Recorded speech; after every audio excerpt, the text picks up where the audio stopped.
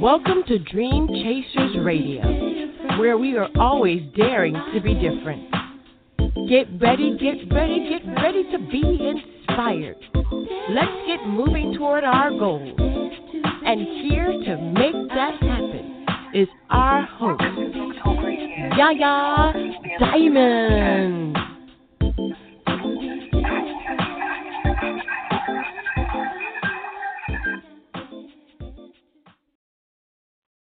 All right. We are daring to be different once again.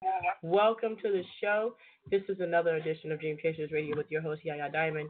And I am excited, definitely excited about this show, excited about all the guests that are coming on the show today. I wanted to take this time to kind of inspire you, and I know I've been doing this a lot. And I want to make sure that you are thoroughly inspired, thoroughly. So I have a couple of things for you today. But before we get into that, please note that you are listening to us on 97.85 FM Real Community Radio in Northport, Florida, as well as on Bobby B Radio and the Dream Chasers Radio Network. Thank you so much for being an avid listener of Dream Chasers Radio. I tell you, without you, we wouldn't be here. Nothing would be possible. But because of you, we're here. And that's the reason why I want to be encouragement to you. And hold on a second, I have like two microphones around my neck trying to figure out which one is better. You know, as we go through this time in life, as we progress, as we get better at the things that we aspire, we have some challenges along the way. And I want to inspire you, definitely want to inspire you. So I have a couple of pre-recorded audio from people who have been out there and teaching for a long time. Not to say that I'm no good or anything like that. It's just to say that, it's like this. If it's not broken, don't fix it. That's pretty much where I'm at. So with that in mind, let me go ahead and find my first one. My first pre-recorded audio is by Tony Robbins, and I like him. Truthful. He's inspirational, but you have to be careful because let me tell you something. You can be inspired for the next 2 weeks, and then all of a sudden that inspiration will go right down the drain because you lose the momentum. So don't want you to lose the momentum. Always believe that you can and always keep the momentum going. People like Tony Robbins, myself, we can inspire you to do something, inspire you to be something, give you the motivation to move forward, but it's you who keeps that motivation moving, not us. Okay, so here we go. Here is Tony Robbins in Succeed. One of the critics, actually, that I once met said, yeah, Tony's techniques, they were great for about a year and a half, and then they wore off. What do you say to that, folks? It's real simple. If you don't work out, you don't get a muscle, right? So I always tell people, there's a daily practice, like priming. If you don't do that, if you get up and you just have no discipline whatsoever, you get no value of anything. And diets don't work when you don't do them. Exercise doesn't work when you don't do them. But most of the people have some experiences that they want to shift. And once you shift those things, your whole life changes. But life is constant growth. My life isn't here because I went to one seminar one time and now my life is fit for life.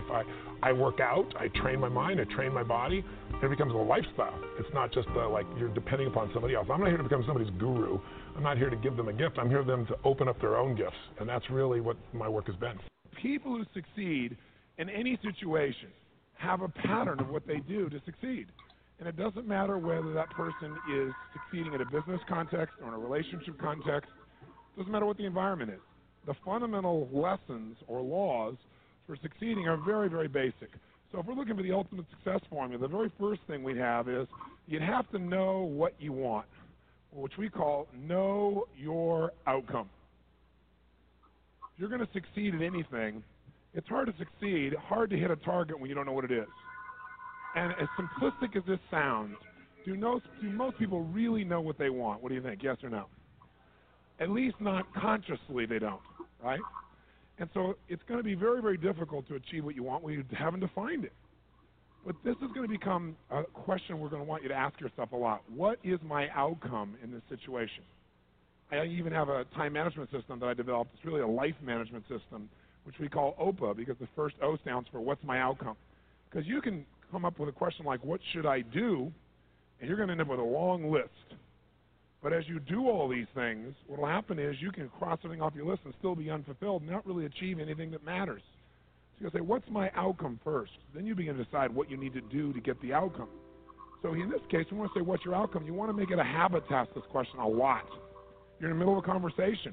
Stop yourself if it seems to be going nowhere and say, what's my outcome here? Do I want to connect? Do I want to influence this person? Do I want to learn something? What's your outcome? For example, how many of you have ever been caught up in an argument and you even forgot what you're arguing for, but you knew you had to win? How many been there? Say aye. Okay, if in the middle of that argument you were to ask yourself the question, what's my outcome here? I guarantee you your brain would say, well, my outcome is not to fight, my outcome is to resolve this. And as you get clear on what your real target is, your behavior will change automatically. So very, very few people know what they want. And the more clear you can get about what you want, the more you can really achieve. So you might write underneath this as a subset of number one, still number one, just like clarity is power. Clarity is power. The more clear you can become about what it is you really want, the more power you're going to have. Because your brain is like a servo mechanism in a bomb, as an example. When they send a missile out, it has a servo mechanism. It knows what the target is, and when the target moves, it follows it. Well, your brain is very similar. When you decide exactly what it is you want, you start picking up information that you never would have picked up before consciously. For example, have you ever bought a particular car maybe, or maybe a certain outfit, and then all of a sudden you see that car or outfit everywhere? How many have had that experience? Say aye. Well, was that car outfit already around you all the time? Yeah, but you didn't notice it because there's a portion of your brain that is responsible for one thing, and that is screening out 99% of what you see, hear, and feel in life. Because if you were to notice everything that's going on in this room right now, you go stark raving mad. But most of you don't. You pay attention to a small number of things. If you could right now notice what? Millions of things. You could notice my voice. You could listen to what I'm saying. You could notice what's going on in the background, the screams. You could hear the air conditioning. You could smell your neighbor off to all that jumping up and down and notice that. Right? You could feel maybe a little sweat trickling across your chest or whatever was going on after all that jumping up and down. You could feel the blood maybe vibrating or circulating through your left eardrum, but you don't think about those things. So maybe I mention them or something triggers it. So this part of our brain that's responsible for deleting most of our thoughts and most of the things that are going on around us, that part of our brain, when it knows what you want, it makes you notice those things. You suddenly see that car because it's important. It's called the reticular activating system. You don't have to write all that down. For short, it's called RAS. The reticular activating system tells your brain what to pay attention to. So when you say, this is what I really want, now anything that relates to that you wouldn't have noticed before will start popping up into your focus. And a lot of times people say, it's amazing. I decided this, and it was kind of synchronicity. These things started popping up. Well, these things were probably around you before, but you never noticed them because you hadn't decided your outcome. Now, when you know your outcome, you're ahead of 95% of the population. But that's not enough. The second thing you got to know is a lot of times you know your outcome, but you lose your drive. You want something, but you forget the most important thing, which is know why you want it. Know why you want it. You got to know the purpose.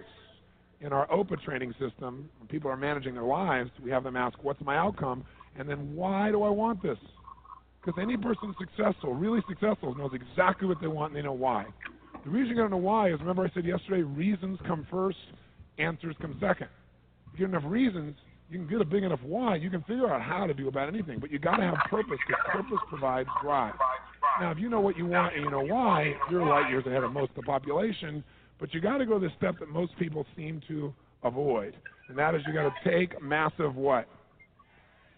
That's right, and the key word there is massive. Massive action can be a cure-all when you know what you're after and you know why you want it. Because when you know what you're after, when you take action, you won't just be expending energy. You'll be moving yourself in a direction towards something you really, really want.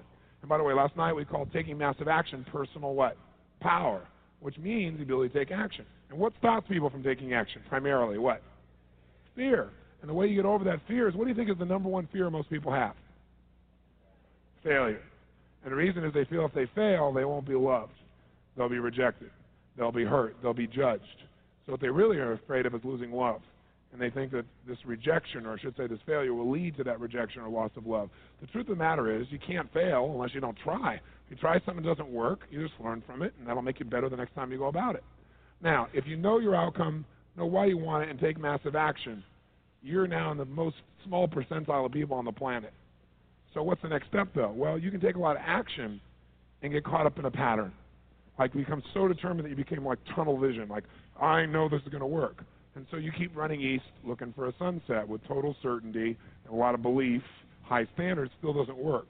So what you have to be able to do to succeed so you don't get caught up in some old pattern is you got to know what you're getting. Know what you are. Know what you're getting. The word we use for this, as for short, is we call it sensory acuity.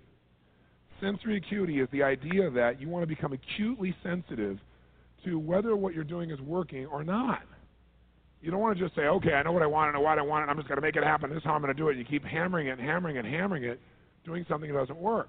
And people do this all the time, right? Do the same thing over and over again, expecting a different result. That's called insanity. You can't do the same thing again and again and expect a different result when you can see it doesn't get the result. But we get caught up in our patterns. So we want to get really sensitized, acutely sensitized, sensory acuity, to whether what we're doing is working or not. And by the way, sensory acuity is really the measure of a person's intelligence. What I mean by that is, how do we measure intelligence? Intelligence is a measure of the number and quality of distinctions you have in a given situation. Like, for example, if you talk to Eskimos, that's actually not the politically correct term anymore, I guess it's Inouye. If you talk to an Inouye, what we formerly called Eskimos, you'd find out that Inouye have more than a dozen words for the word snow. More than a dozen. Now, I'm from Southern California. Guess how many words I have for snow? One. I don't see any of it. It's called snow, baby. Right? But they got to know what kind of snow. They got to make more refined distinctions to be effective in the world, to get their outcomes. They got to know what kind of snow you can build an igloo out of, what kind of snow you can take your dogs through, what kind of snow you can eat, right? What kind of snow you're going to fall through. So who has more intelligence, who has more power in that snowy environment? The Eskimo or me? Which one? Eskimo, because they have more sensory acuity. They have more refined distinctions about what each of these elements mean versus I just see it as snow. Now, if you took that Eskimo and you stuck him in my car in Los Angeles, then we'd find out that maybe I have a little more intelligence because he might try to steer the thing using the rearview mirror, right? He just doesn't know. So since he doesn't have that acuity, he doesn't have those distinctions, he wouldn't do terribly well there. See, some people I could hold this up and I could say, what is this? And they'd say, well, it's a cylinder. Other people say, no, that's a blue, white, and black cylinder. Someone else says, no, that's a blue color marker. A few people say, no, that's not just a blue color marker. That is a Pilot super color, bright and wide color marker, and if you get it in your clothes, it'll never come out. Now, which one of those people has more power? 1, 2, 3, or 4? 4, because they have the largest number of distinctions. So now, if you know your outcome, you know why you want it. You got your purpose. You got your drive. You got your A, an OPA. This is outcome, purpose, action. You know the massive action. You're taking action, and you notice if it's working. What happens if you notice it's not working? You're taking action, but it's not getting you closer to your outcome. What's the obvious fifth step? The fifth step is change your approach.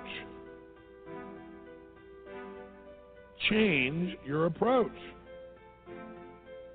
If what you're doing, your acuity says, is not working, change it. Now, what if you change your approach and that's still not working? Then what would you do? What would you do? Come on, what would you do? Change it again. Keep yourself in a peak state. Sit up in your chair. Some of you have gone back into that deep hypnotic state of learning, I can see. And what if you tried that and it didn't work? Then what would you do? What if that doesn't work? What do you do?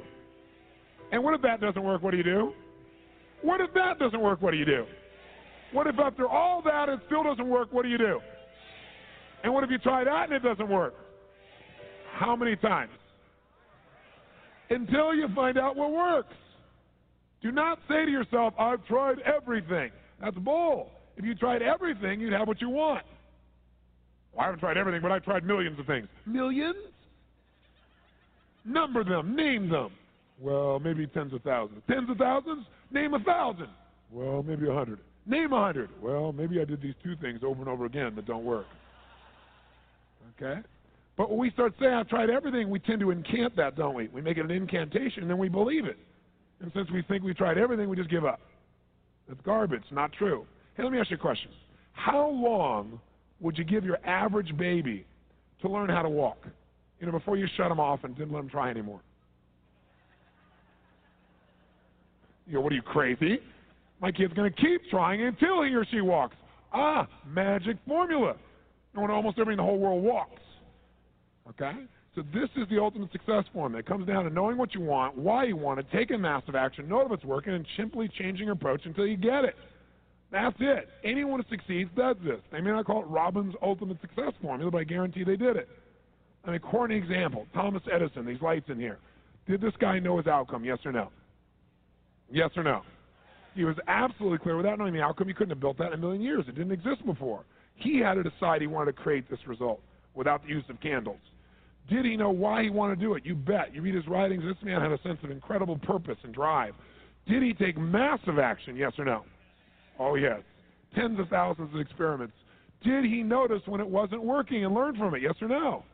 Did he keep changing his approach? That's why right now in this room we don't smell candlelight, right? Now, if you know the old story of him, it's written about him in his early days. He says he's got his best friend with him.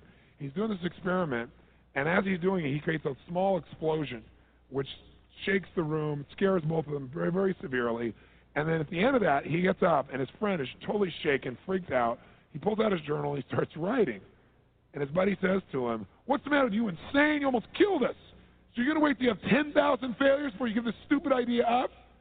And Edison's response to him was, "I didn't have a failure there."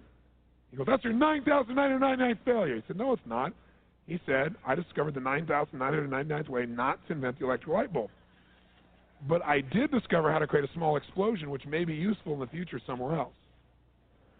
Interesting, right? Because he understood what this process was. Hey, did Bruce Springsteen use this? Do you think he just went out and used his gravelly voice and said, "Hey, baby, born to USA," and everybody went, "Yeah, you're it, man"? Is that what happened? No. What really happened, if you know his story, was that all the agents and people he went to try and book with said, "Just play the guitar and keep your mouth shut. Your voice is gross sounding. It's gravelly. It's irritating. No one is going to like the stuff. Keep your mouth shut and play the guitar." But he knew what he wanted. He had all the drive you can imagine, knew why he wanted, took massive action, kept changing his approach until he got what he wanted. How about Sly Stallone, Sylvester Stallone, Rocky? Rocky's story is this even, right? But Sly's is too. Sly's a good friend of mine. And when I first met him years ago, he listened to my tapes and stuff, and he invited me over for dinner. We started talking. And I said, I've heard your story from other people, but I really love to hear it from the horse's mouth. I don't know how much is mythology, urban myth, and how much is true. So he told me his whole story. He said the essence of it, though, was he said he knew his whole life what he wanted to do since he was very, very young. He wanted to be in the movie business, period. I mean, not just TV, movies. And he said why was, for him, it was a chance to have people not only escape, but to inspire people. And by the way, that drive is what made most of his movies, inspire people to what they're capable of, to overcome unbelievable obstacles, because in his own life he felt like he did that. When he was born, he was pulled out by the forceps. That's why he looked the way he did. That's why he talked the way he did. And he said, so I really want to do that. And he said, I knew why I wanted to do it, and I wasn't willing to settle for anything else. And he said, what happened was I went out to try and get jobs, and it's not like I went, hey, Adrian. They went, you're a star. It didn't work out real well. They looked at me and said, hey, you're stupid looking. Do something else. What is it talking like this? There's no place for you in that stuff. You're never going to be a star in the movies. You're insane. No one's going to want to listen to somebody who looks dopey and talks out of the side of their mouth, right? And he got no after no after no after no. He said, I was thrown out more than 1,500 times of agents' offices in New York. I said, there aren't 1,500 agents in New York. He said, I know. I've been to them 5, 6, 7, 8, 9 times. He said, remember one guy, I went in there, and I got in there at 4 o'clock, and he wouldn't see me, so I stayed there, and I would not leave. I stayed overnight. They came back the next morning. I was still sitting there. He said, that's how I got my first job. The guy said, fine, come in here. And he sat down, and he went through this, and he gave me my first movie. I said, oh, really? I thought Rocky was your first movie. He said, no, this other movie. I'd never heard of it. He said, I said, well, what character did you play? He said, well, I was in it for about 20 seconds. I was a thug that somebody beat up. He said, because they made me feel like, people hate your guts. You getting beat up will be a good thing. And he did like 3 movies like that. Never got anything. Kept going out. Rejection, rejection, rejection. So finally he realized it wasn't working. So he changed his approach. He said, I was starving, by the way. He said, I couldn't pay for even to have heat in my apartment. My wife was screaming at me every day to go get a job. I said, well, why didn't you? He said, because I knew that if I got a job, he said, I'd get seduced back and I'd lose my hunger. He said, I knew that the only way I could do this is if it was the only choice, if I burned all other bridges. Because if I did a normal job, pretty soon I'd be caught up in that rhythm and that stuff, and I'd feel okay about my life, and I feel like my dream would just gradually disappear. He said, I wanted to keep that hunger. That hunger was the only thing I thought was my advantage. He said, my wife didn't understand that at all. He said, we'd have these vicious fights, and he said, it was freezing. So I was broke, we had no money, And he said, so I finally went to the public library one day because it was warm. So I didn't want to read anything. So I went in, New York Public Library. He said, I was hanging out there, and I sat down in this chair, and somebody left a book there. And he said, I looked down at this book, and it was the poems of Edgar Allan, stories of Edgar Allan Poe. And he said, so I started reading it, and he said, I got totally into Edgar Allan Poe. And he said, I know everything about it. He goes on for another 20 minutes telling me about Edgar Allan Poe. He knows everything, how he died, what it was about, what really happened. And I said, well, what did Poe do for you? He said, Poe got me out of myself. He got me to think about how I could touch other people and not worry about myself so much. And he said, it made me decide to become a writer. I said, just imagine Rocky the writer, right? And he said, so I tried to write a bunch of screenplays. Nothing worked. I was totally broke. He said, I didn't even have $50. And he said, and finally, he said, I sold a script. It was called Paradise Alley. He said, it's a movie I made many years later, but I sold it. And he said, I sold it for $100. He said, but $100 was a ton of money, man. I was so thrilled. I thought, I'm on my way. But it never led to anything. And he said, so finally, he said, I kept going and going and going. He said, finally, we were so broke. He said, I hawked my wife's jewelry. He said, Tony, there's some things in life you should never do. He said, that was basically the end of our relationship. She hated my guts so much. He said, now we were so broke, we had nothing, no food, no money. And he said, the one thing I loved most in the world was my dog. He said, I love my dog because he gave me unconditional love, unlike my wife. And he said, so what happened was, though, we were so broke that to survive, I couldn't even feed my dog. So I went to a liquor store. He said, it was the lowest day of my life. And I stood outside the liquor store trying to sell my dog to strangers. He said, I tried to sell my dog for $50. And he said that finally this one guy negotiated with me and bought my dog for me, my best friend on earth, for $25. He said, I walked away from there and I cried. He said, it was the worst thing that ever happened in my life. He said, 2 weeks later, I'm watching a fight between Muhammad Ali and Wepner, this white guy that's getting bludgeoned but just keeps on coming even though he gets the hell beat out of him. And he said, I got an idea. He said, as soon as the fight ended, I started writing. He said, I wrote for 20 straight hours. I did not sleep. I wrote the entire movie in 20 hours straight. Right then. Saw the fight, wrote the movie. Whole thing, done. He said, I was shaking at the end. I was so excited. He said, I really knew, man. I knew what I wanted. I knew why I wanted it. He said, just like you teach that formula. He said, but I said, man, I took the action. Now it's time to deliver. And so he said, I went out and started trying to sell it to agents. And they all would read it, and they'd say, you know, this is predictable. This is stupid. This is sappy. He said, I wrote down all the things they said, and I read them the night of the Oscars when we won. He said, it was really good, right? The greatest revenge is massive success. And he said, so what happened was, he said, I kept going, trying to sell it, nobody going, I'm broke, I'm starving. He said, finally, I meet these guys, they read it, and they believe in the script, and they love it. And they offer me $125,000 for my script. I said, oh, my God, you must have been out of your mind. He said, I was. I said, just one thing, though, guys. You got a deal based on one thing. And they said, what's that? He said, I got a star in it. They went, pfft. What are you talking about? You're a writer. He said, no, I'm an actor. I said, no, you're a writer. He said, no, I'm an actor. That is my story, and I'm Rocky. He said, I got to play it. You know, I got to be the head person. I got to be the starring role. And they said, there's no way. We're not going to pay you $125,000, take some no name and stick you in that and throw our money away. We need a star, you know. And they want to have Ryan O'Neal play Rocky, to give you a picture. Can you imagine? That's who they picked, right? And so he said, no way, Ryan O'Neal isn't Rocky. I'm Rocky. Went through this whole thing, right? They said, well, take it or leave it. He said, I left the room. I said, if that's what you believe, you don't get my script. And he left. Here's a man with no money, none, totally broke, offered $125,000 more money he'd seen in his lifetime, and he walked away because he knew his real what? Knew his real what? And why he wanted it. He was committed to it. So he said they called him a few weeks later, and they came and brought him back, and they offered him $250,000 not to star in his own movie. He turned it down, $250,000. They came back, their final offer was $325,000. They wanted this thing. He said, not without me, and they said no. They finally compromised, and they gave him $35,000 and points in the movie, because they said, if this is going to happen, then you're going to take the risk with us. And the bottom line is we don't think it'll work, but at least we won't spend a bunch of money on you. And they only spent $1 million to make Rocky, and it grossed $200 million at the time. I mean, it was done pretty well. But what's interesting about this is, I said, what'd you do? I mean, even $35,000, it's not $250,000. That's a lot of money when you don't have $25. I said, what's the first thing you did? I figured you went out and partied or something. He said, I went to that liquor store for 3 straight days and hoped that the man who had my dog frequented the store. He said, because I want to buy back my dog. I thought that was so cool, right? So that was really cool. I said, what happened? He said, third day I was there, this guy walks by, and I see him, and I can't believe it, and there's my dog. And I looked at him, and I said, sir, remember me? And he said, it's been about a month and a half by the time this had all come about. And he said, remember me? You know, I'm the guy who sold you the dog. I goes, yeah, I love the dog. He said, look. He said, I was so broke, I was starving. He's my best friend. I'm sure you love him too, but I got to have him black. Please, I beg of you. He said, I'll pay you $100 for the dog. I know you paid me $25, but I'll give you $100. The man said, absolutely not. No way. My dog now. You can't buy him back, right? And Sly said, you know, Tony, you know, he said, know your outcome. I said, yeah. He said, I knew it. And he said, I kept changing my approach, so I went $500 for the dog. The guy said, absolutely no way. He said, $1,000 for my dog. The guy said, no amount of money on earth is ever going to get this dog for you. I said, what'd you do? He said, I knew my outcome, right? Because he listened to these tapes, kept to him. He said, I decided to take massive action. He said, I got my dog. I just kept changing my approach, so I got it. I said, what'd it cost you? $15,000 and a part in Rocky. The guy's in Rocky.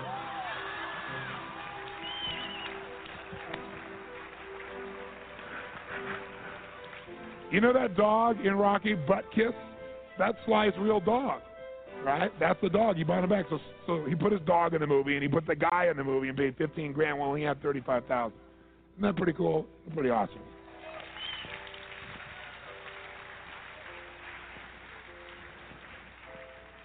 So there's always a way if you're committed. Just got to keep changing your approach. Wow. Keep changing your approach. There is always a way. There is always going to be a way. There's going to be hundreds of ways to learn how to get to that one way. And I'm not going to say the F word because there really is no failure. There really is none. There is just a growing experience.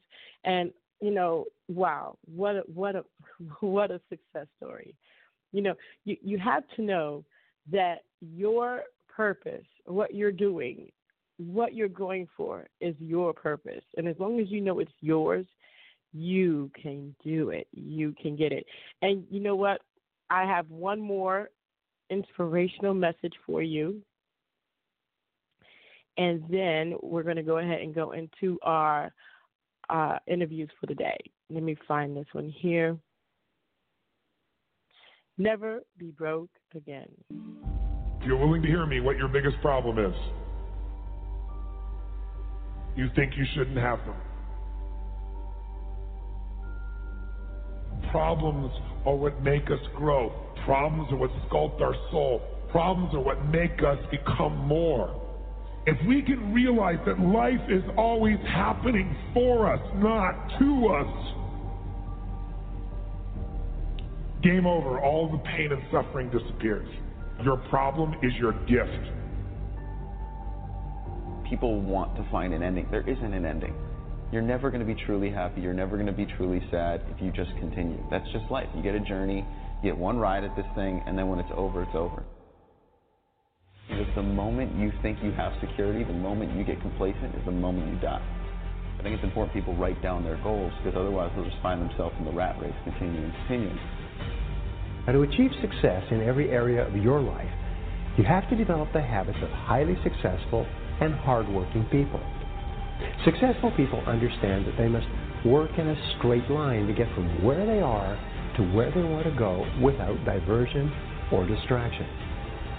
If you want to accomplish your goals, you must be sure that everything you do is taking you in that direction, and then develop good habits to get you there.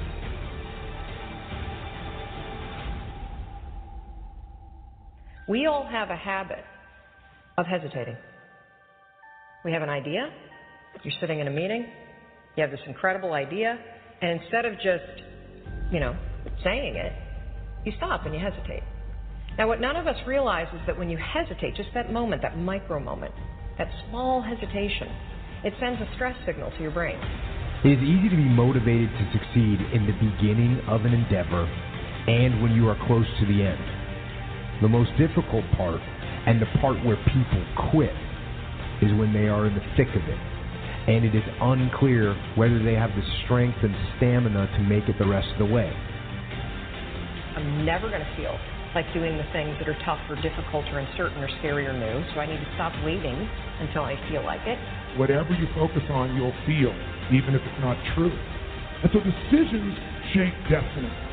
It's not our conditions, it's our decisions about what to focus on, what the meaning is, and what we're going to do.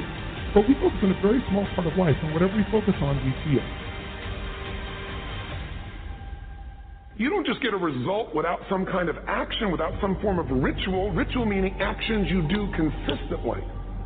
Now, do you think those people that are out there working out 5 days a week, do they have more time than you do? Or I have, or anybody else? Of course not. Is their life less busy? Of course not. It's just a must for them. They must work out that way, and they've made that turn, their life's changed.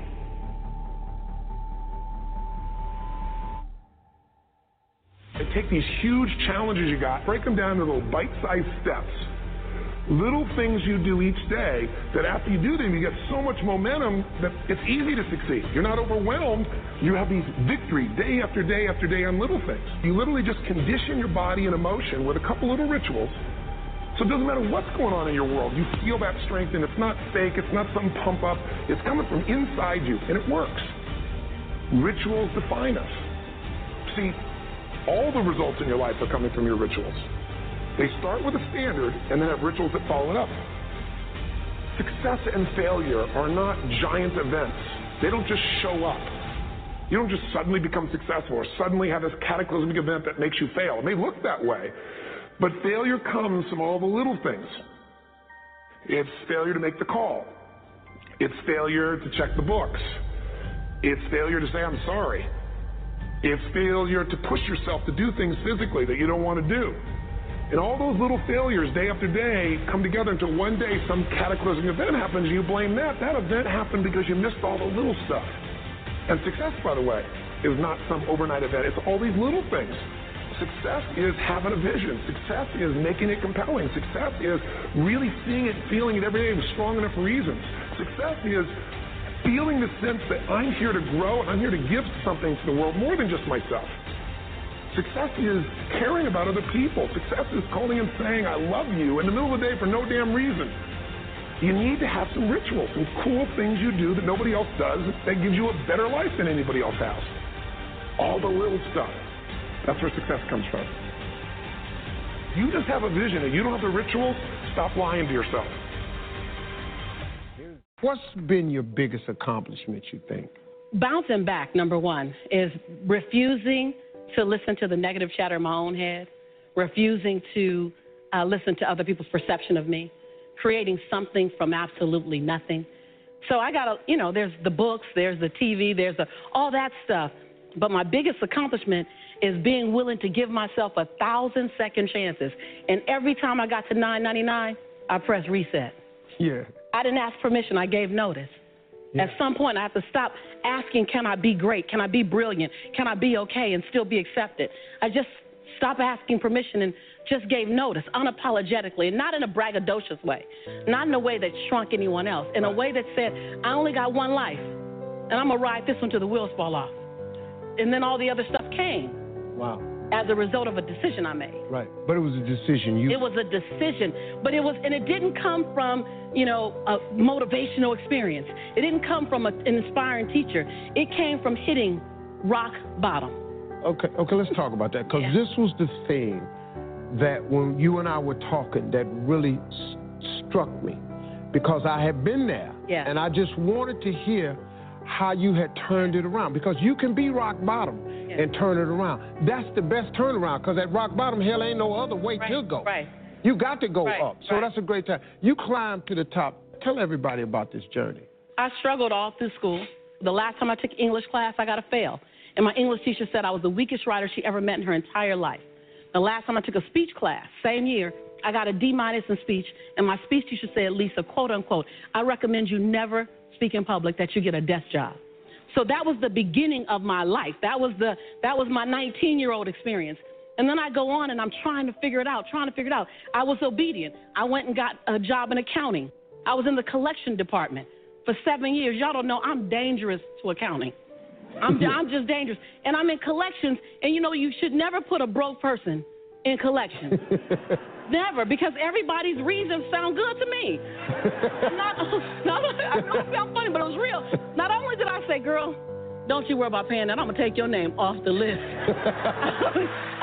Somebody went to jail because I got fired from 5 different jobs. Yeah. And then I got pregnant with my son unexpectedly. And then at 8 months, my son's father went to prison.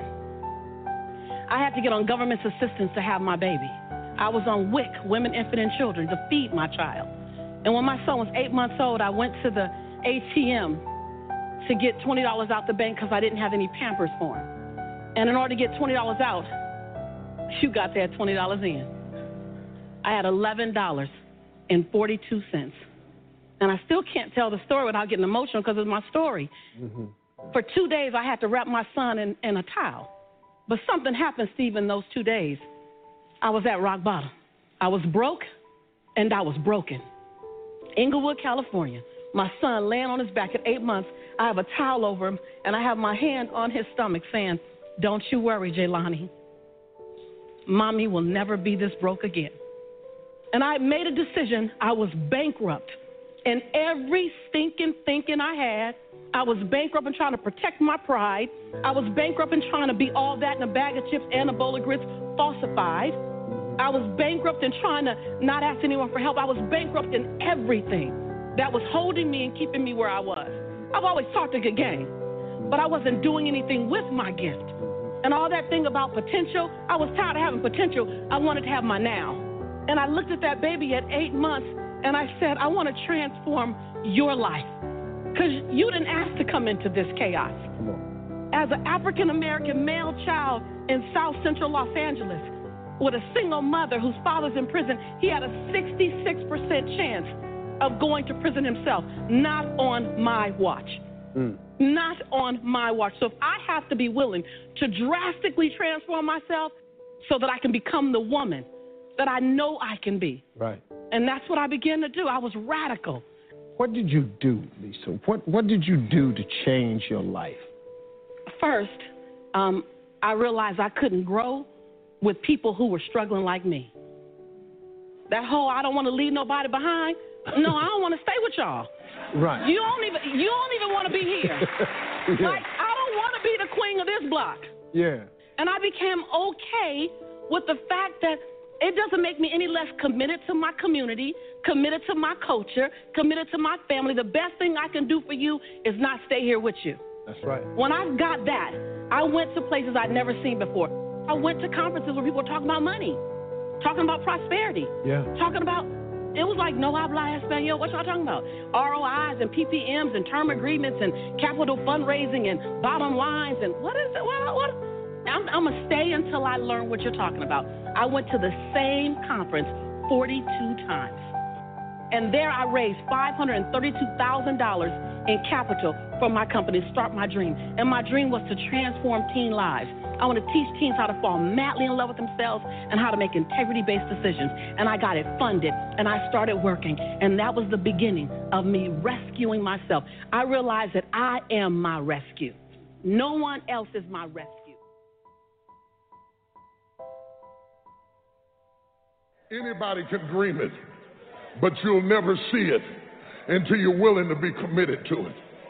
I was telling somebody the other day, when I didn't have anything, church didn't have any members, I'd get off work, working at Carbide, and drive up the road and work on the church till I had to turn around and go back to work. We worked when we didn't have food. We worked when we didn't have lights. I was putting my whole check in the offering, all of it, trying to keep it going. When I finally got some staff, I went on the road preaching. And whatever I made on the road preaching, I brought it home to make the payroll of the staff. And sometimes I got them paid and couldn't pay me. Commitments. Looked like a fool. Didn't have any clothes. Suits was falling off me. Lining wore out my clothes. Couldn't send them to the cleaners. Had to wash my suit in the washing machine. They laughed at me. Looked like an old raggedy country preacher. I had holes in my shoes. I couldn't kneel down and pray because if I knelt down to pray, they would see holes in my shoes. They laughed at me. They said that boy's lost his mind. he'll never be nothing. He stutters. He's got a lisp when he speaks. He'll never be a preacher. I don't care what you say. If you are committed to what you believe. If I think I cannot do it, I already cancel it. Yeah. Some really crazy things that I believe I can do it, I already do it. Like what? Like jump over the building, crash by the hovercraft, jump from the light 72 feet high with no net. And there's so many things. Even today, I look at the old film, look at myself. Sometimes really smile. I'm glad. Even I know I get hurt, I broke my ankle. I'm so happy I did it. If today I cannot do it anymore, yeah, so whatever you want to do, I always tell the students, whatever you do when you're young, do it. You might get hurt, or you're learning a piano, you're learning a martial art. Between 10 or 20, 10 years, learn whatever you can. Those years, like me, I just do. 10 years later, now, forever, the things you learn, or the success I have, forever. Don't regret one day, I should do it right now. No, it's too late. Do it when you were young. I had 3 rules pretty much that I stuck with practically all the time. I'd learned these prior to coming to UCLA, and I decided they were very important. One was never be late. Never be late. Later on, I had certain things that I had the players, if we're leaving someone, they had to be neat and clean. There was a time when I made them wear jackets and shirts and ties, and then I saw our chancellor coming to school in denims and turtlenecks, and I thought it was not right for me to keep this other, so I let them they had to be neat and clean. And I had one of my greatest players that you probably heard of, Bill Walton. He came and gets the bus. We were leaving for somewhere and to play, and he wasn't clean and neat, so I would let him go. He couldn't get on the bus. He had to go home and get cleaned up to get to the airport if he could. So I was a stickler for that. I believed in that. I believe in time, very important. I believe you should be on time, and I felt at practices, for example, we start on time, we close on time. The youngsters didn't have to feel that we're going to keep them over.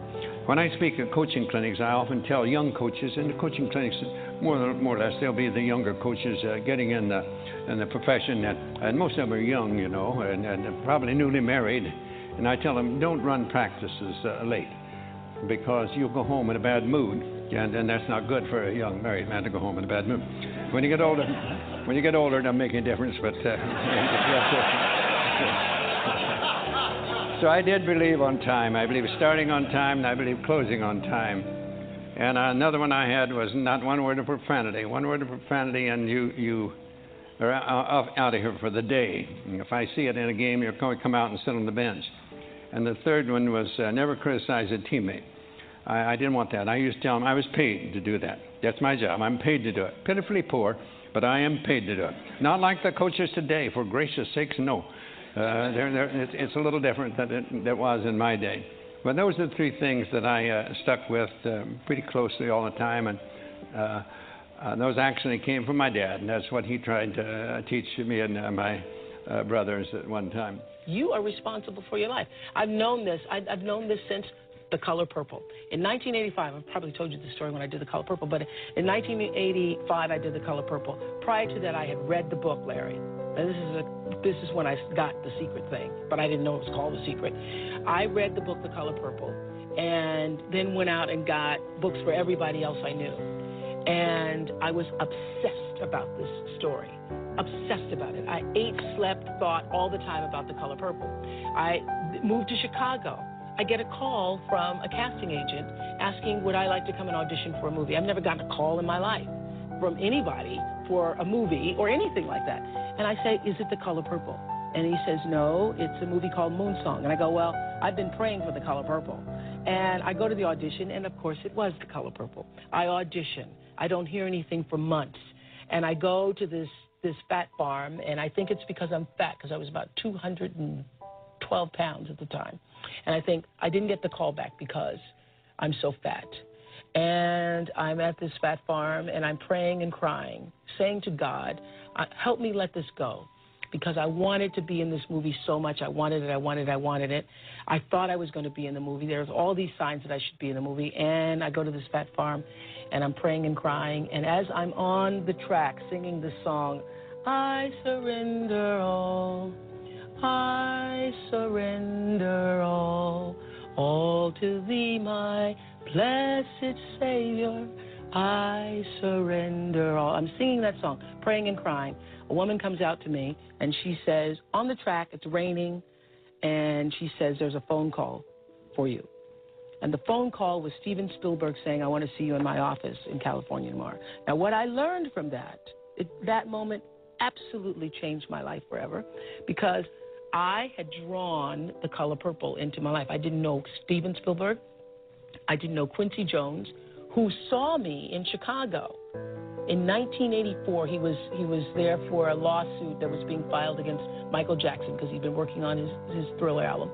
And he saw me on AM Chicago and said, that's Sophia. Now, I didn't know him. I didn't know anybody that had anything to do with that. But I knew that I had drawn that into my life, and it changed the way I thought about my life forever. Dear son-in-law, Miss Seeley, you keep on advising him like you do. It is very true that the way you think creates reality for yourself. There are other factors going on, so it's not everything, but you really can change your own reality based on the way that you think.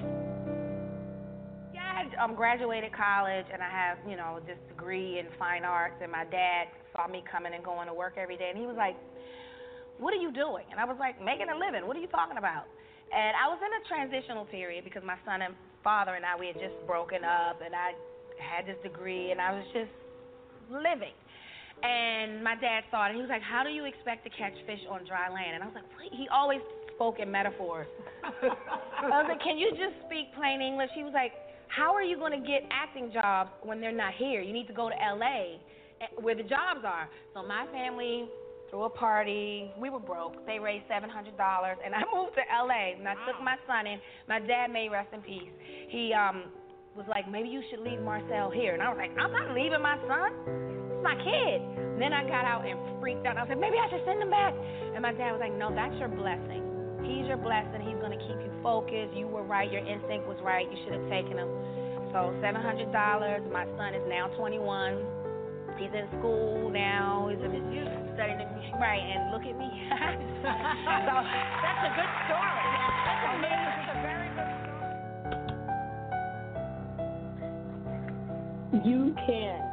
You can do it.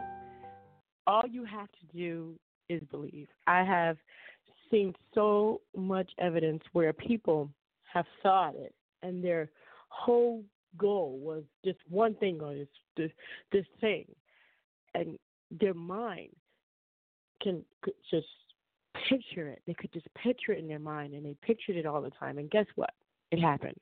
Now, I'm not to say that, out of the blue, you don't have to do nothing to get this done. No, what I'm saying is that you believe it, and your goals will help you achieve it. But you have to believe it. If you don't believe it, then it's never going to happen. If you don't think it up, if you can't imagine it, if you can't believe that you will be successful, if you can't believe that there is a point in your life where all the hard work that you've gone through, everything that you've gone through, all the trials, all the tribulations lead to this one great thing that you want, then you will never get it. But if you can believe, if you can believe, how they say, you can achieve. If you believe that your goals, every little micro goal that you have, that you've set for yourself, everything that you've done for yourself up to this point, is all for one purpose. When that purpose does come to fruition, you will be happy. And you will see all the little steps that it took to get there. And it is so worth it. Now, again, Money cannot make you completely happy. It can make you debt-free, but not completely happy. Happiness doesn't come from your goals. Happiness comes from the inside of you. It's your choice. These are choices that you make. You move towards your goal because you have the choice to. Now, have you ever seen anybody who made it huge and did nothing? Who made it huge and never came up with anything, never thought about it, never dreamt about it, they just made it huge. That was it. They just made it huge. Or have you ever seen someone that worked so hard and they just never made it? They worked so hard and they just never got to where they were supposed to be in life. Well, there's things that we have to do to get to the goals. There's places that we have to go.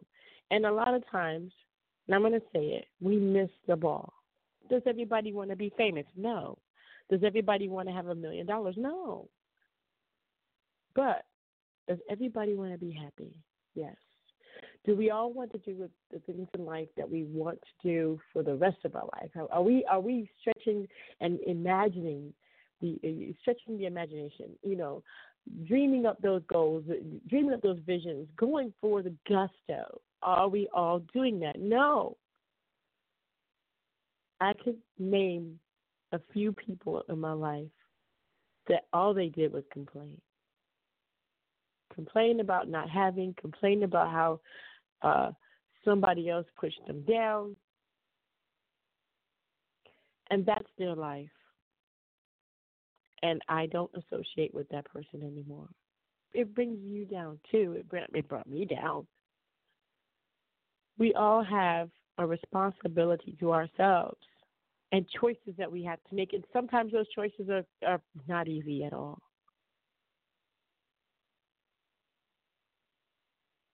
All I'm saying is we all have these things in life that we are responsible for.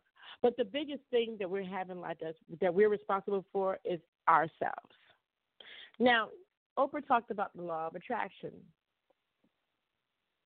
Some people believe in it, some people don't. I think like this. We're to believe that we could achieve something. And we really wrote it down. And we focused on that one thing. And every micro goal we had was toward that one thing. And you believe it and you thought about it and you kept working toward it, you will eventually get to the path that will take you down the road to achieve your goal. Is that the law of attraction? To me, that is. Because I can't sit here and say, come to me, and then everybody comes to me. Come to me what? What do you mean, come to me? No. It's hard work. It is. It's hard work. Excuse me, I am pushing it tonight, but that's what it takes. When you think you can't anymore, just push a little harder. When you believe that, oh my gosh, it's just the end of the day and I just can't. Guess what? You push a little harder. Because you can. You can achieve that goal. You will achieve that goal. This is something that you have to believe in order to get. If you don't believe it, you will never achieve it. It's not something that's going to fall in your lap. And how do I know this? Oh, well, let me think. I just can't believe that all of this, what has happened to me in my life, could have even possibly dropped in my lap if I didn't go towards the goals I set for myself throughout these years. I have done so much to go towards my goals. My goals may not be superstardom yet. It may lead me there, though, because I can see myself on the Madison Square Garden stage. I can see myself there. I can see myself in front of thousands of people. I can see people coming. I can see that. And so my brain is wired that way. And I want to, and I will, believe that I'm working towards those goals. What are you working toward? That's what you have to ask yourself. What is that ultimate destination? What do you want to achieve? Have you done anything to achieve these goals? Have you written them down? Have you thought on them? Some people believe in prayer. Have you prayed on them? Can you picture yourself there? When you close your eyes, what do you see? Your vision for yourself. Have you set goals? Attainable daily goals, just as well as attainable monthly and yearly goals. These are all the questions that I asked myself. About a year ago, I really decided that Dream Chasers Radio was something I really, really wanted to build. And before that, it really didn't matter to me whether I could build it or not, because it wasn't something that I really wanted to do. It was just something I did on the side.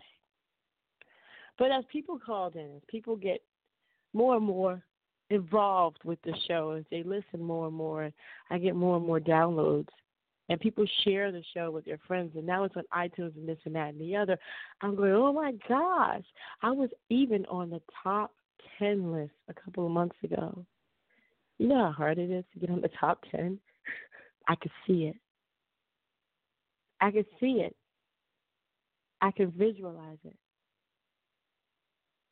Now, you risk people telling you that you're stuck up. You risk people saying that. I mean, that's just a risk you're going to have to take. You have to believe, and even if you really don't truly believe, you have to begin to walk the walk. You have to. So you have to say, yes, I deserve it. I worked hard. I deserve it. Even though maybe you don't really believe you do, but you have to say it. You have to believe it. And you have to go beyond even your own doubts and your own thoughts. 2002. Oh, my gosh, in 2002, that is, oh, wow, that's 16 years ago. I met a gentleman in, 2000. Yeah, a little bit earlier than that. His name is Walter Clyde Orange. Wonderful person, him and his wife. Great people. And if you know who I'm talking about, great. If you don't, that's fine. Well, we did a project with Craig Deonto. Craig Deonto was just a person that I met while singing on the beach. And he came up to me, he says, I have this project. And I said, great, I have the perfect person. We can, you pay him and you can use his studio, and I'm sure he'll join us on the project. It'll make the project even bigger. And he said, yeah, okay, cool. So we ultimately did the project. Within a year, we got notice from Craig. Hey, we're up for 8 Grammys. Hey, yeah, you're up for writing. You're kidding me, right? I wrote some of those songs on the CD. It was all for charity. But to go up for the Grammys, oh, my gosh. That was a great year. Not to say that any year after that wasn't just as good, because it was. But it was, I could see it. But I didn't see it with someone else's project. I saw it with my own. You have to believe that you have worked hard, that you have worked hard enough to deserve the rewards of reaching your goal, even though sometimes maybe you may think it is a little stuck up. But that's okay. It's okay, because you've worked hard for it. And so, okay, so you think you're stuck up. Well, I think I'm stuck up at times, because people say, well, hey, Yaya, you think you deserve it? Yes. Yes. Because when I'm sitting here in my office, or if I'm in the studio, I'm giving it my all. So, yes, I do deserve it.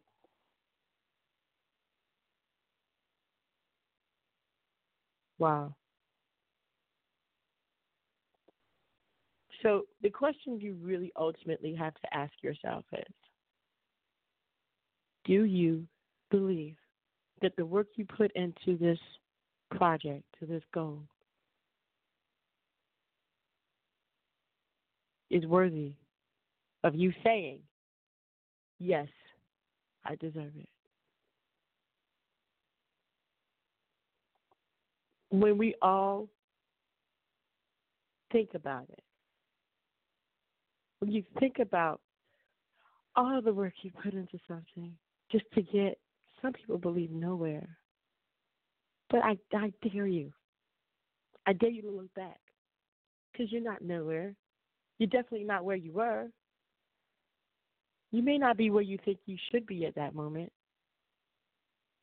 Maybe there have been many ups and many downs.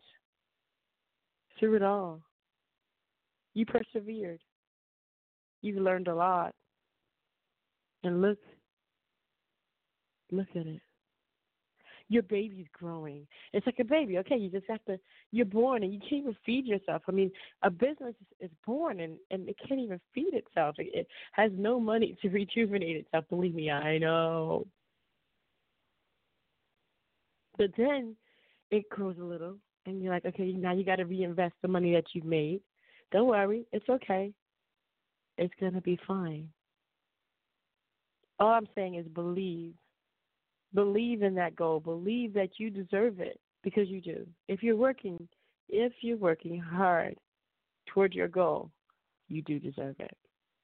And I just want to take that time to kind of show you some stuff that I listen to, some inspirational messages I listen to on a daily basis. And those are a couple of them that I listen to. And I wanted to share that with you because I want you to see that, even I need inspiration. And I don't even know if people even think I do, but I do. I do. You inspire me. And on that note, I have my first guest on the line. Please tell everybody who you are and what you do, please. Hi, this is Kaden. Oh, sorry, I'm actually Kaden's mom. This is Andreen, Baltimore, and I have my... Can you hear me, Kaden? Yep, I can hear you. Can you hear me? Yes, I can hear you fine. Thank you. Good. Yes, and I have Kaden Baltimore with me. Kaden is an 11-year-old author. He just wrote his first book, and we are promoting the book. He's 11. Oh, my gosh.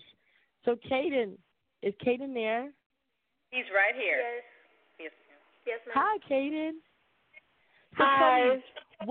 Hi. So, Kaden, okay, tell me about your book. My book is about fantasy horror, about two 12-year-old boys. They're best friends.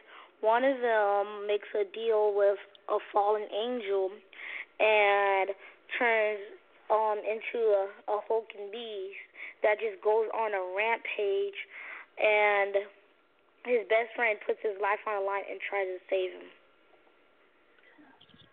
Kaden, that is awesome. Thank you. You're 10 years old, right? And you were 10 years old 11. when you did this book. You're 11 now. Oh, my gosh. I started when I was 10, and I'm 11 now. It was published last... Hello? Hello? We're here. Yep, it was... Okay, good. It was published when? It was published last month. Awesome. Now, Kaden, let me ask you, what did it take for you to write this book? So, it took me a little while, roughly about 3-4 months. I started last year, November, and I think that's how long it took me. Wow, Kaden. Do you know how smart you are? Yes, very smart. I know that's right. Now, Kaden, did anybody else, like in school, did they know you were writing a book? Yes, a couple of my friends do.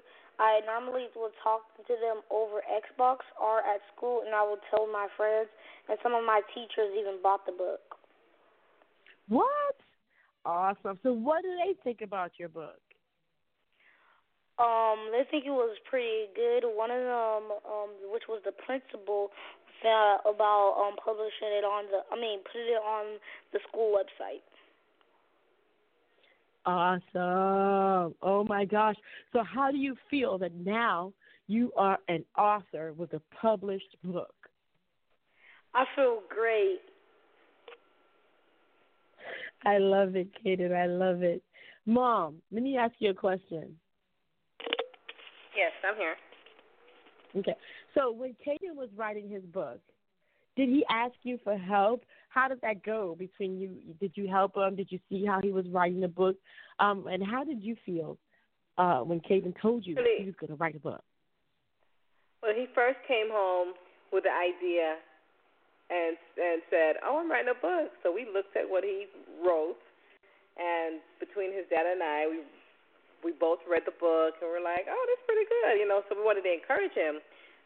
So his dad started helping him as far as editing the book, and from there we took it to the next step, got it edited, formatted, and then published.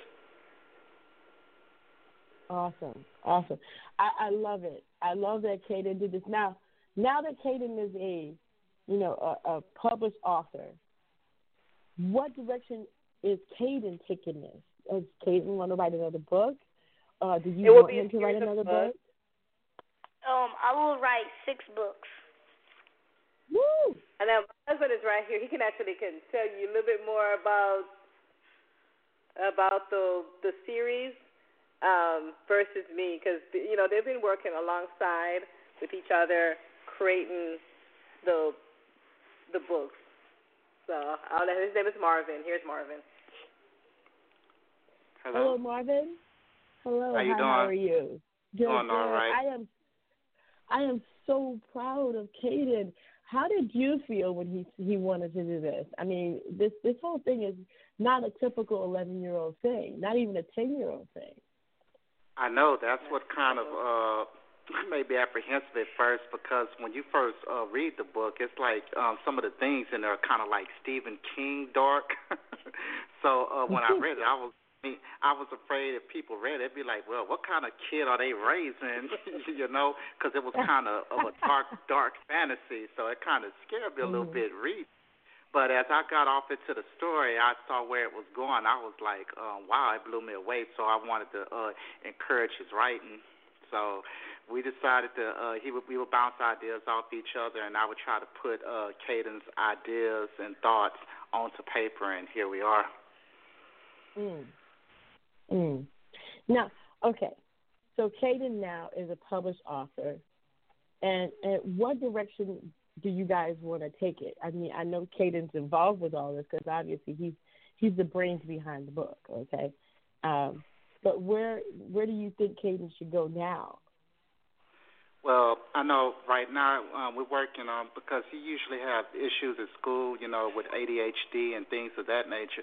So we want to donate some of the proceeds to the books to a certain type of ADH foundation. We're still looking to see which one would best suit him. So we're in the process of that.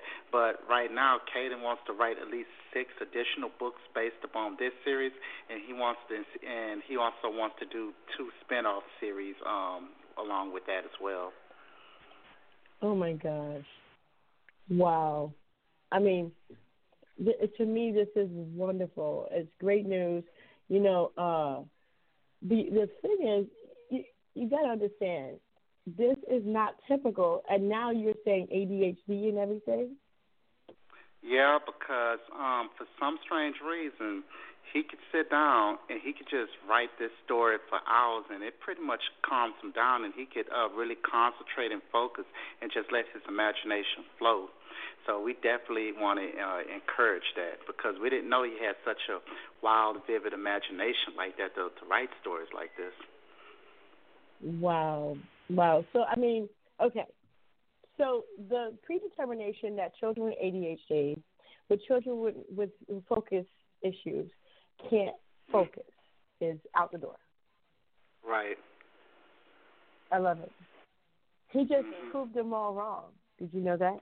He just proved everybody wrong. Yes, he did. Yes, he did. Absolutely. Amazing. You have an amazing son. So, Kaden, can I ask you a question? Yes. What do you want your books to tell people? I want my book to tell people that I care about people that have ADHD like me. I want them to know that I want them to enlighten people, and I want to encourage people that has ADHD to focus on my book and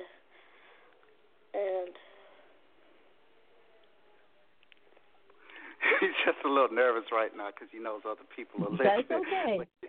Yeah, but he pretty much he just pretty much want people to be encouraged by his words, and basically if he can do it, anybody can.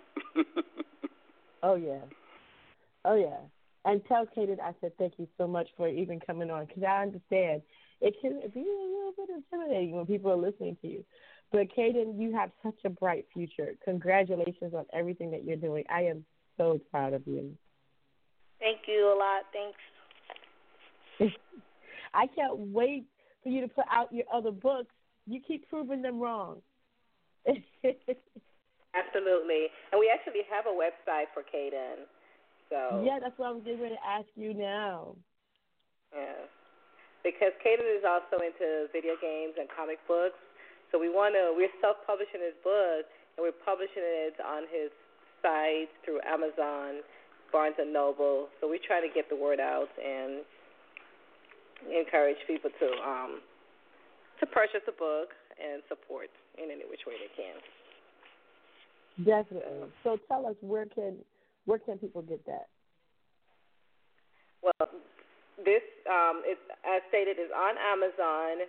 Night and Day of the Blood Crier by Kaden Baltimore. Okay. Both ebook and paperback books. Also, we're having his first book signing this coming Sunday, May the 20th, from 2 to 4, in Iowa Colony, which is Iowa Colony is right outside of the Houston area. Most people know it as Rush Sharon. So we have an Eventbrite set up online, so they can always look it up to get the detail. Okay. All right. That's good. So what I just did was I went ahead and I shared your Facebook page, Kaden, as well as liked your page, and I just hope that definitely that everybody sees how smart you are. Thank you. Wow. Well, I want to thank you guys for being on the show. Everybody, all you guys, you have an amazing son. He has an amazing future, and I know he's going to have milestones where they're going to be baffled. Thank you. Yes, he will. I have to agree. Thank you so much. All right. No problem. And Kaden can come back on any time. Thank you so much for being on the show. Thank you so much for letting me be on the show, too. Thank you, Kaden. I'll talk to you again soon. I know it. All right. Bye. Okay. All right, bye. Have a good night. Thank you. You too. Bye-bye. Bye.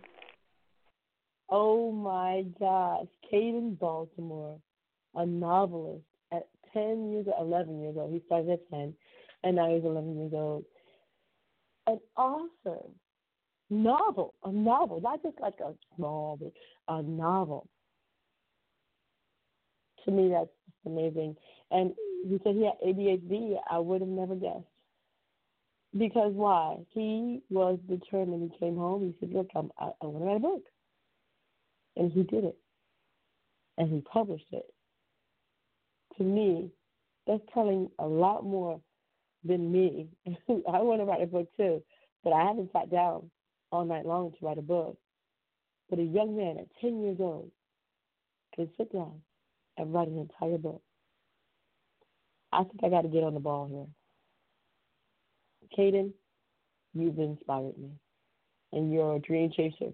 True dream chaser, Caden. True. I want to thank you for being on the show. And thank you for 5 FM Real Community Radio, as well as Bomb Baby Radio and the Dream Chasers Radio Network. Well, I'm just going to take a short break because I am so motivated that I need to take a breath here. So, wow. I'll be right back. Don't you go nowhere.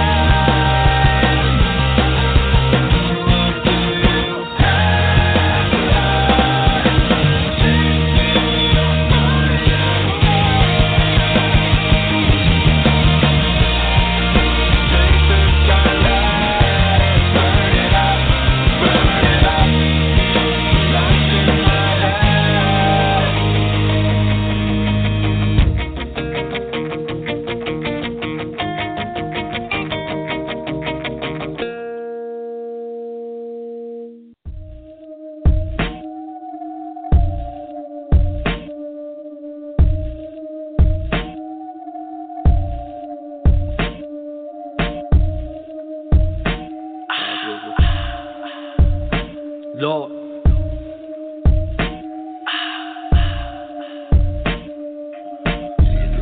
In the booth, feeling marvelous, real confident. Close the zip like it's a cardigan. Why you starting? What you got? Just some common sense. It's acting out, so I guess we gotta stop it. Real shit, I'ma still spit, ain't no stopping it. 6-pack with a zip sack. The consequence, 12 round, pull up in the charges like they Tomlinson. Hope my future lift up to the sky like a rocket ship. My drink deep purple just like rockin'. Way to profit it, run the bank like it's Providence. 6 ways, waiting for the hour just to drop them in. Bubble guts all up in my stomach, think they clockin'. I wasn't aiming for a scholarship, my brain was feeling tolerant. The cash was looking dominant. See what made me get up out of it. I should have been a college kid if I can get intoxicated. I contemplated and concentrated on every angle. I probably died, but I broke the halo of every angel. We live in fables, they need control, but it's okay though. They say I'm sane and they boo me off and threw tomatoes right through the table, 6 feet under the pavement. You finally famous, is at home, stomach aching. I'm here for taking the flames right out of Satan. Just trying to make it, I'm not even trying to be the greatest. In the booth, feeling marvelous, marvelous. Word. In the booth, feeling marvelous, marvelous, marvelous, marvelous, marvelous. In the booth, feeling marvelous, marvelous, marvelous, marvelous, marvelous. In the booth, feeling marvelous. Word. Blasphemous, in my prime like Optimus. Smoking in this lava pit, blowing on my cannabis. We smoking cactus. Now get back on this. How we run this. Now get back in this mothership before the summer hit. Ain't never been a slave, ain't shit that nigga slave for. Looking back at all this shit that ain't even paid for. Cheated the system, yanked out their wisdom. The black Robin Hood, man of my kingdom. Since I was robbing the rich and cheating the poor, did whatever it took in the hood just to even the score. We reaching over the core and is asking for more. This my demon flow up, cause they asking for gore. When they start asking for gore, more bodies get dragged to the morgue. More blood ends up on my floor that's just really staying in my core. And then we plug in the source that's really been doubt in my force. Cause I go after my just obsessed with the flaws. Yeah, I'm so obsessed with the flaws. And I go after my mind, I'm obsessed with the flaws. I'm obsessed with the flaws. On my mama, my nigga, I'm so obsessed with the flaws. The flaws. I'm so obsessed, so obsessed, so obsessed. So obsessed, so obsessed, so obsessed. I need it, I need it, I need it. Bad company. In the booth, feeling marvelous, marvelous, marvelous, marvelous. Word. In the booth, feeling marvelous, marvelous, marvelous, marvelous, marvelous. In the booth, feeling marvelous, marvelous, marvelous, marvelous, marvelous. In the booth, feeling marvelous. Word.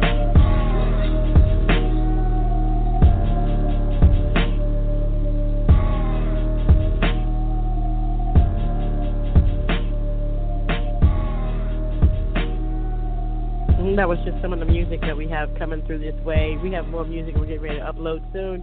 Please stay tuned on Dream Chasers Radio. We do have one more interview, and until then, here's James Anthony.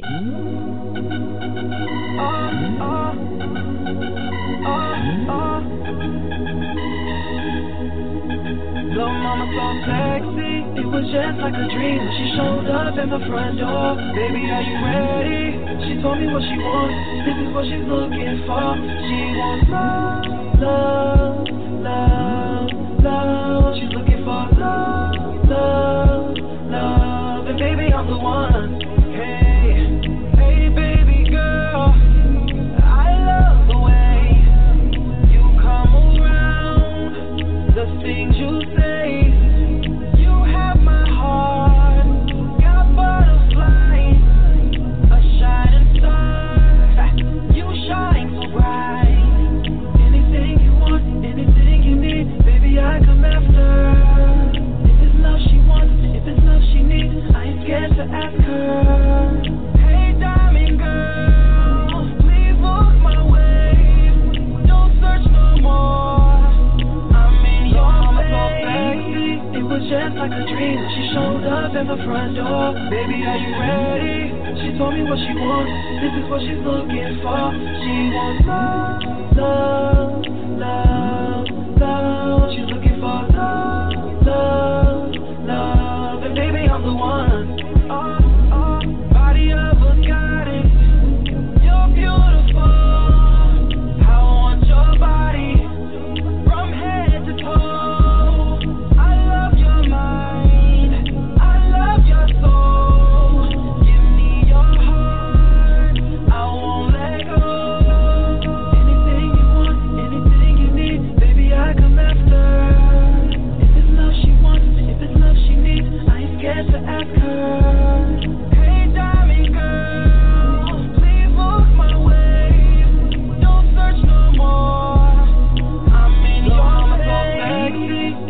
just like a dream when she showed up at my front door. Baby, are you ready? She told me what she wants. This is what she's looking for. She wants love, love, love. She's looking for love, love, love. And baby, I'm the one. Baby, are you ready? She wants love, love, love, love. And baby, I'm the one. She wants love, love, love, love. Oh, mama, so sexy.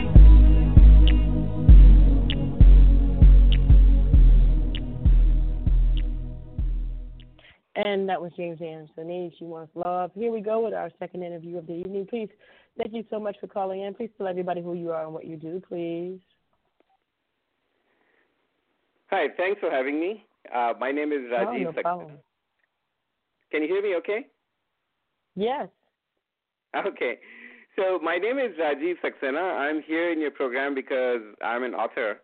I have recently written my first novel, Pinto Has an Idea, which was published by a leading, well-known publisher, Bloomsbury.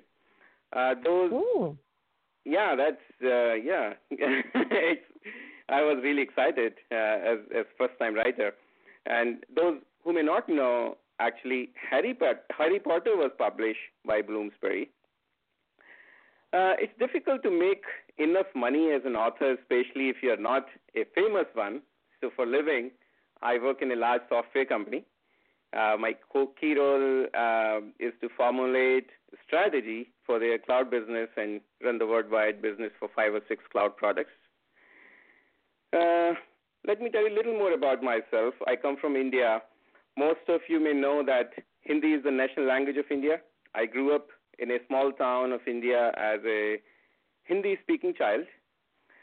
You won't believe that I got the spoken English exposure when I went to college. I must be like around 16 or 17 years old that time.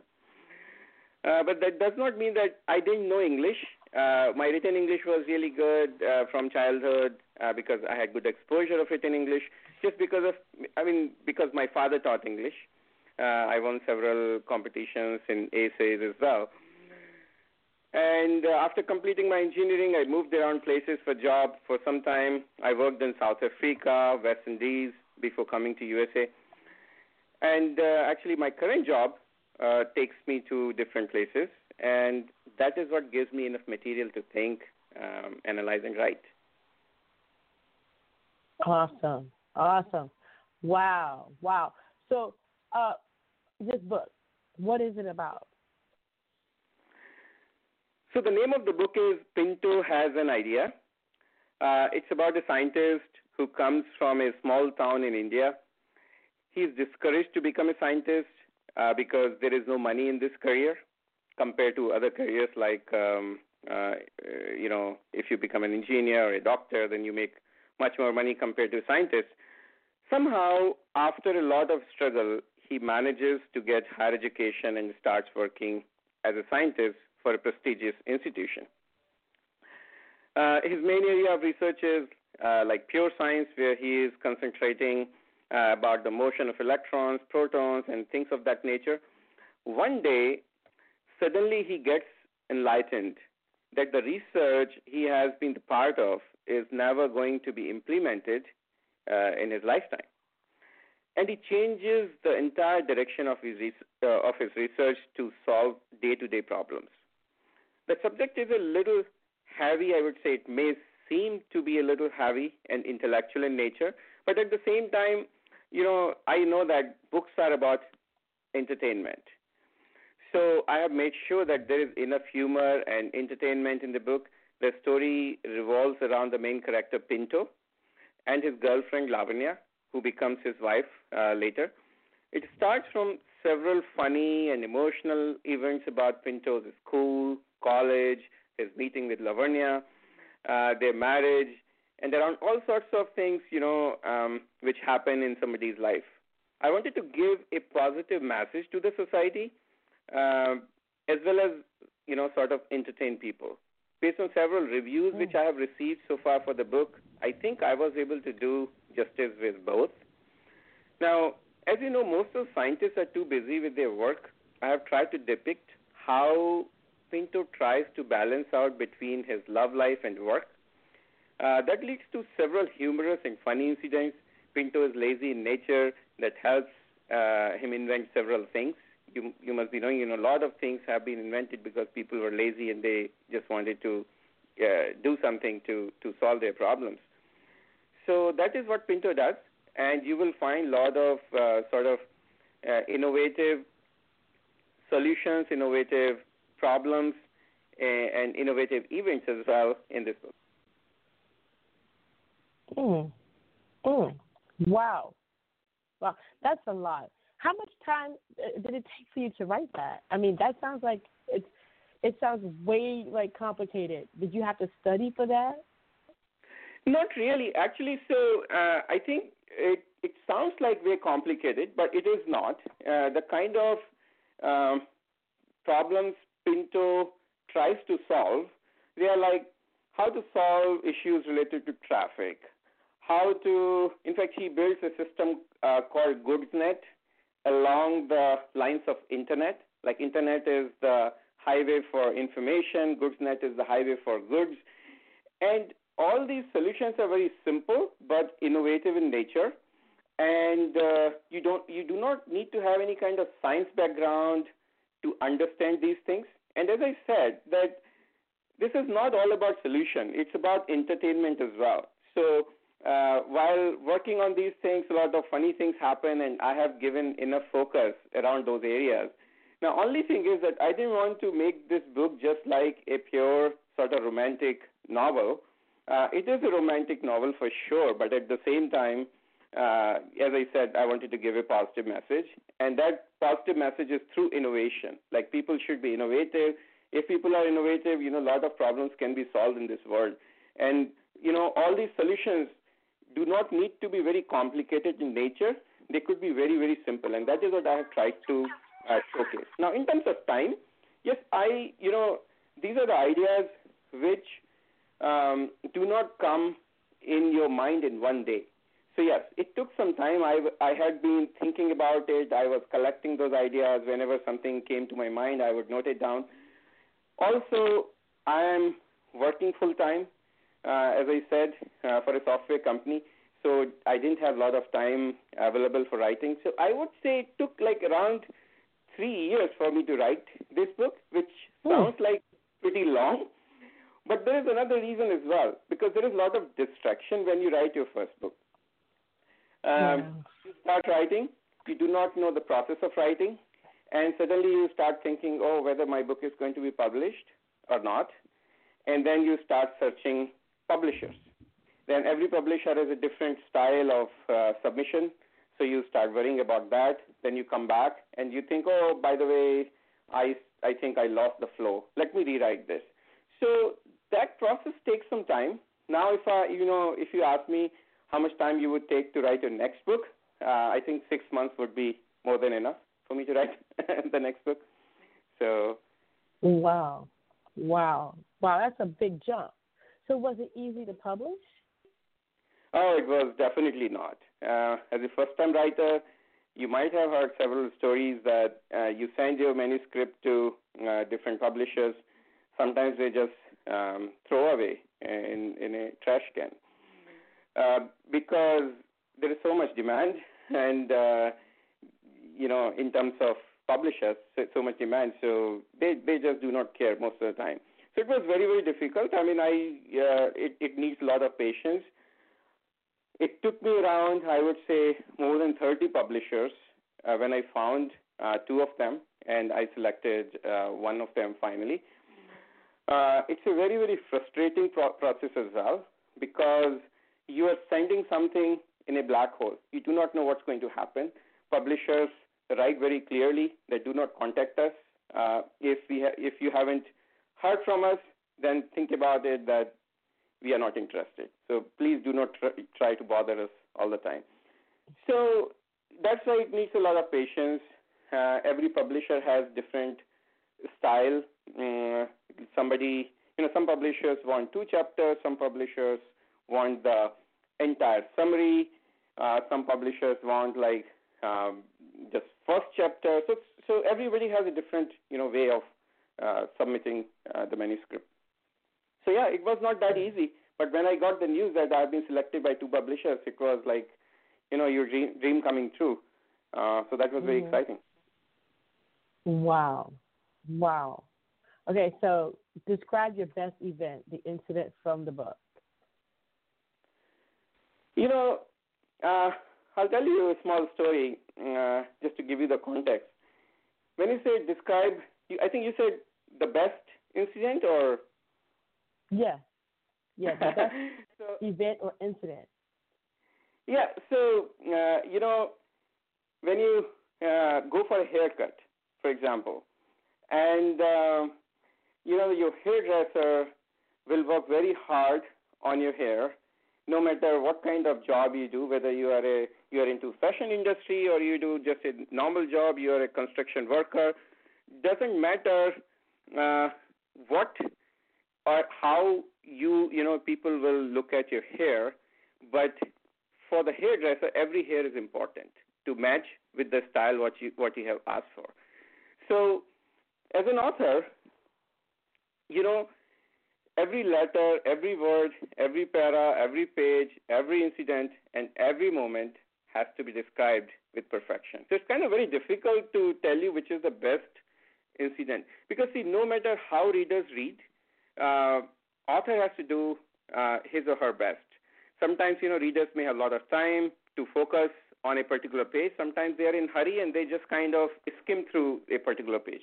But still, if I have to describe some of the events,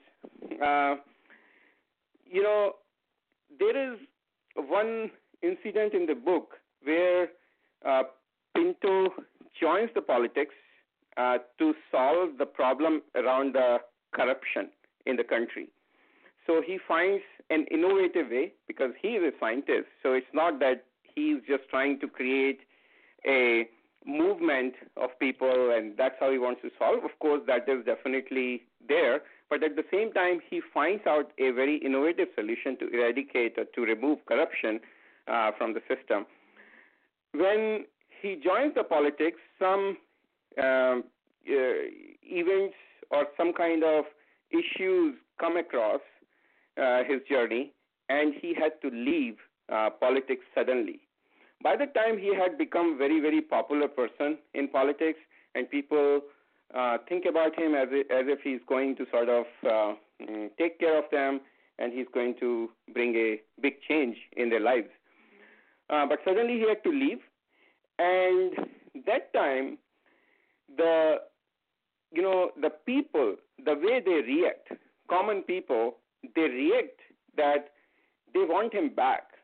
That scene is very emotional, how a child reacts that, he's going to get his midday meal in his school, how an old person reacts that he is going to get their pension and things like that. So that is very, very emotional. And the picture I'm trying to draw here is that generally people hate politicians, but if they do good work, they can be very, very popular. And that kind of gives you the other side of the story. That shows you, that if people work hard, if people, they try to solve real problems and they have really honesty in their personality, people would just love you.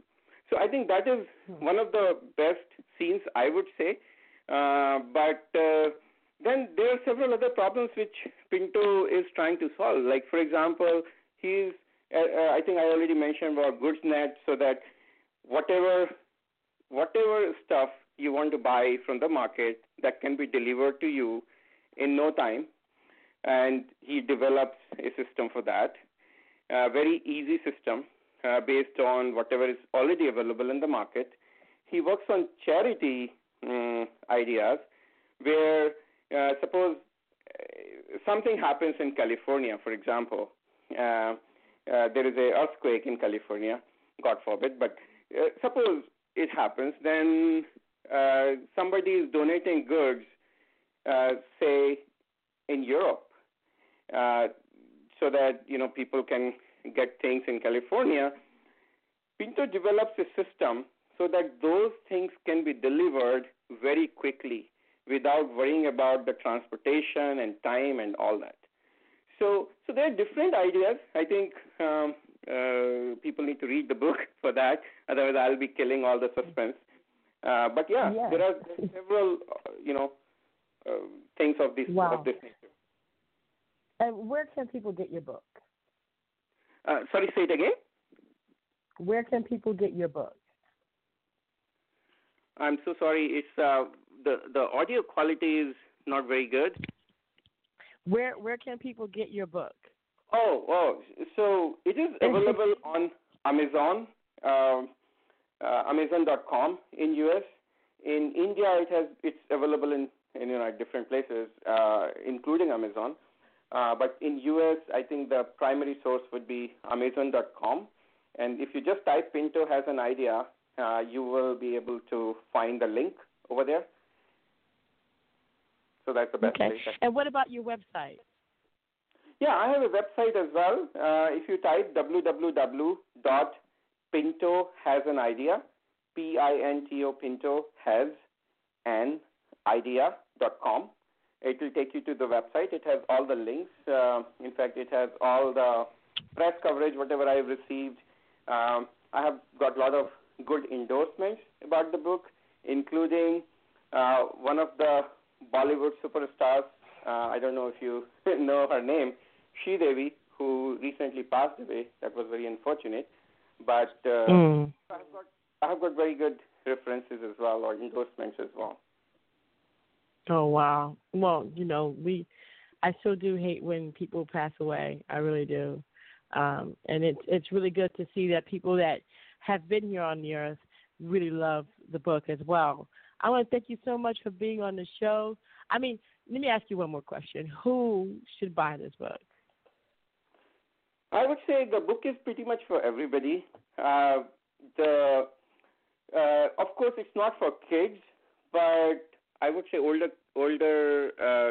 kids can also read this book. Anybody who is interested in a couple of things. For example, of course, entertainment is the first thing. Entertainment, humor. Somebody who wants to learn about Indian culture in a storytelling fashion, I think they may also read this book. Like what kind of struggle people face, and then how they become successful, even if they have so much struggle in their life. Then how a scientific mind works. That's also very important. How to become innovative. So all these things people will get in a form of a story. So you do not have to really worry about the heavy reading that you are just thinking about a concept and trying to learn about it. All these concepts, especially around innovation, will be very, very clear to you just by reading this book in a story-like fashion. Well, wow, thank you so much for being on the show, Rajiv. Oh, Rajiv, right? Yeah, that's right. You got it right. Thank you so much. I really enjoyed talking to you. Thank you very much.